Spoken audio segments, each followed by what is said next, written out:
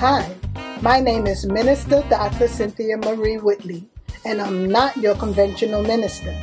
The name of this podcast is Be Aware. Be aware of your thoughts. Each week we will review self-realization through storytelling. We will reflect on the theme as we become conscious and accept responsibility of how we create our life based on what we are conscious or aware of.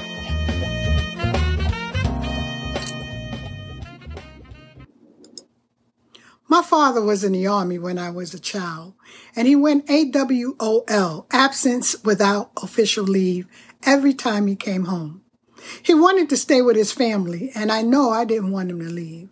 The MP, military police, would come around in their Jeep, knock on the door, and escort him to the Jeep, and we wouldn't see him for a long time. It was traumatic, and I didn't understand why they were taking my father away. I made up a story around it that all the men in my life leave. I began to expect the men to disappear in my life, beginning with childhood boyfriends, usually because I was a wallflower, my father's ultimate early death, and my husband's early death at 57. I know now that they were natural occurrences, but first I needed to look back and discover when I made up this belief so that I could discontinue this story. Another trauma I experienced as a girl was being separated from my mom for any period of time, especially if she went out at night by herself. I worried that she would not make it home safely.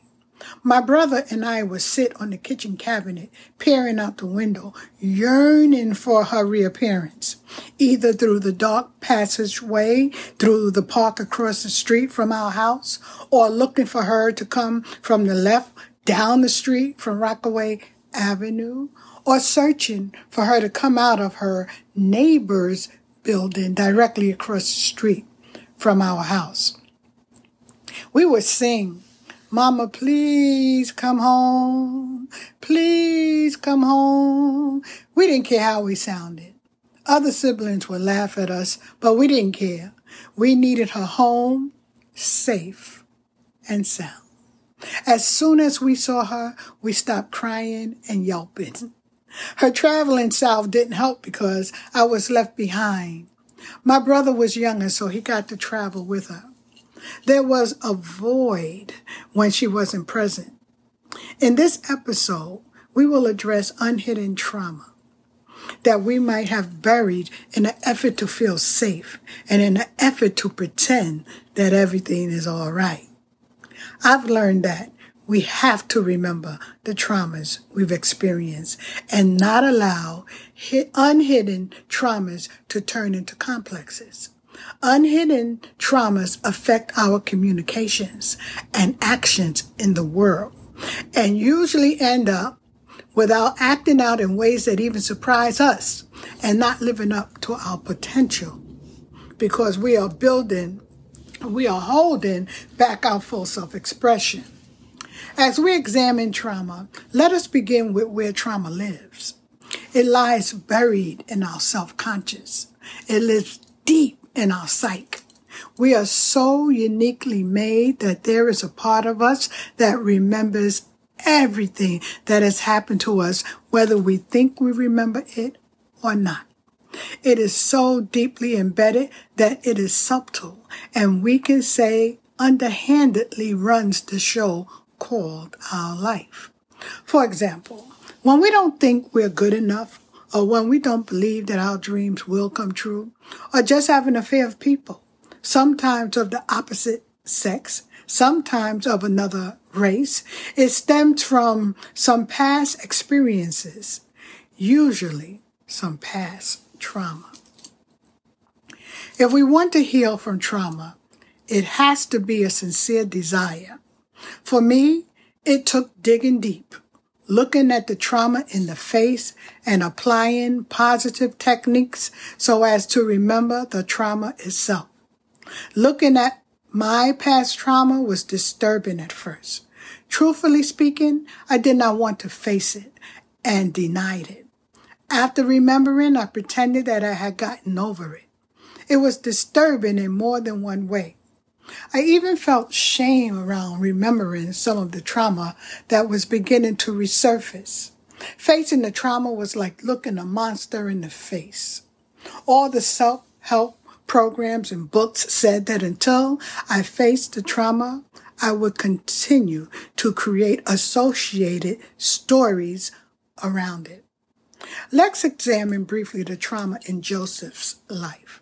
In this biblical story, which takes place in Genesis 37:18 through 36, Joseph was at first betrayed by his 11 brothers and sold into slavery. You can see how this might be traumatic for anyone, can't you? I mean, how can you trust anybody after being betrayed by family members? Was it surprising that he was later betrayed by Potiphar's wife? Genesis 39:13 through 20, and even his two cellmates that left prison before him, with Joseph asking them to remember him, stemming from not believing that they would. Can you see how his thoughts of betrayal would follow him throughout his life? Of course, it would. In Genesis 42:1 through 27, Joseph's actions toward his brother when they came to Egypt looking for food may have been different if he didn't communicate from the trauma, the complex and emotionally charged thoughts that were buried in his subconscious mind. As happy as he was to see them, it was through the eyes of trauma that he acted by betraying them at first. He didn't accept them right away, but played games with them, not revealing his identity and having them leave Egypt after supplanting the idea that their brother was a thief and keeping their younger brother until they made the long journey back to their father in Canaan, only to make the long journey back to Egypt again when he revealed the truth of who he was. The good news is that trauma can be remembered and trampled under our feet. Emmett Fox, in The Power of Constructive Thinking, teaches the Bible from a symbolic, spiritual, and psychological perspective. Analyzing Psalms 91 from these perspectives, this is what Emmett Fox says about how trauma will be overcome. First, let us understand verse 1. He that dwelleth in the secret place of the Most High shall abide under the shadow of the Almighty. He says that the secret place of the Most High is in our minds, the place where we shut the door and go to pray. Skipping down to Psalm 91:13, it says of the person that dwells in the secret place of the Most High, thou shalt tread upon the lion and the adder, the young lion and the dragon shalt thou trample under feet. Most people are afraid of lions because they are ferocious and quick as lightning. But because they do not hide, in fact, they are in your face. They are so bold, you can anticipate their action and plan a way to flee, fight, or freeze. You can develop a strategy because you know the problem facing you. In other words, what you are aware of, you can deal with in your life. This is why it is necessary to be aware of past trauma. On the other hand, the adder or snake is hidden. Spiritually and psychologically speaking, these are the hidden trauma thoughts that operate in our subconscious. We don't see it, so we don't know how to attack it. The fight is unfair because we don't know the enemy. We don't remember the trauma and especially don't know that we are being affected. It's common that we blame it on the devil, believing some outside source is attacking us when we are unknowingly allowing and attacking ourselves with our hidden thoughts. These thoughts creep in and lay in our psyche, just as subtle thoughts enter the mind seemingly unaware. You ever ask yourself, where did that thought come from? The adder becomes a dragon, and this is Fox's way of describing the complexes as a group of ideas heavily charged with emotions and hidden away in the subconscious mind.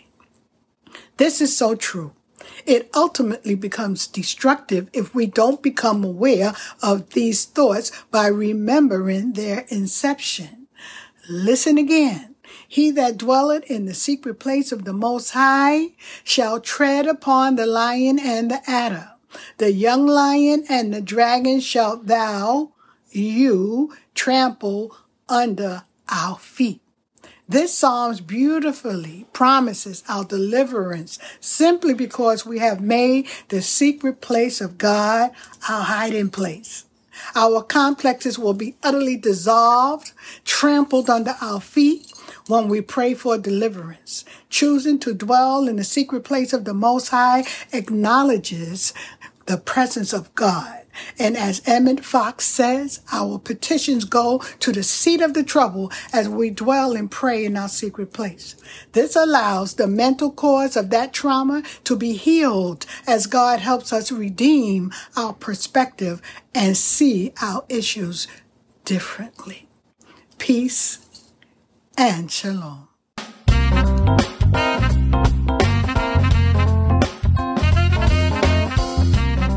If you can't wait until next week's story, visit Looking for Self series on Amazon.com under Gershona Cynthia Whitley.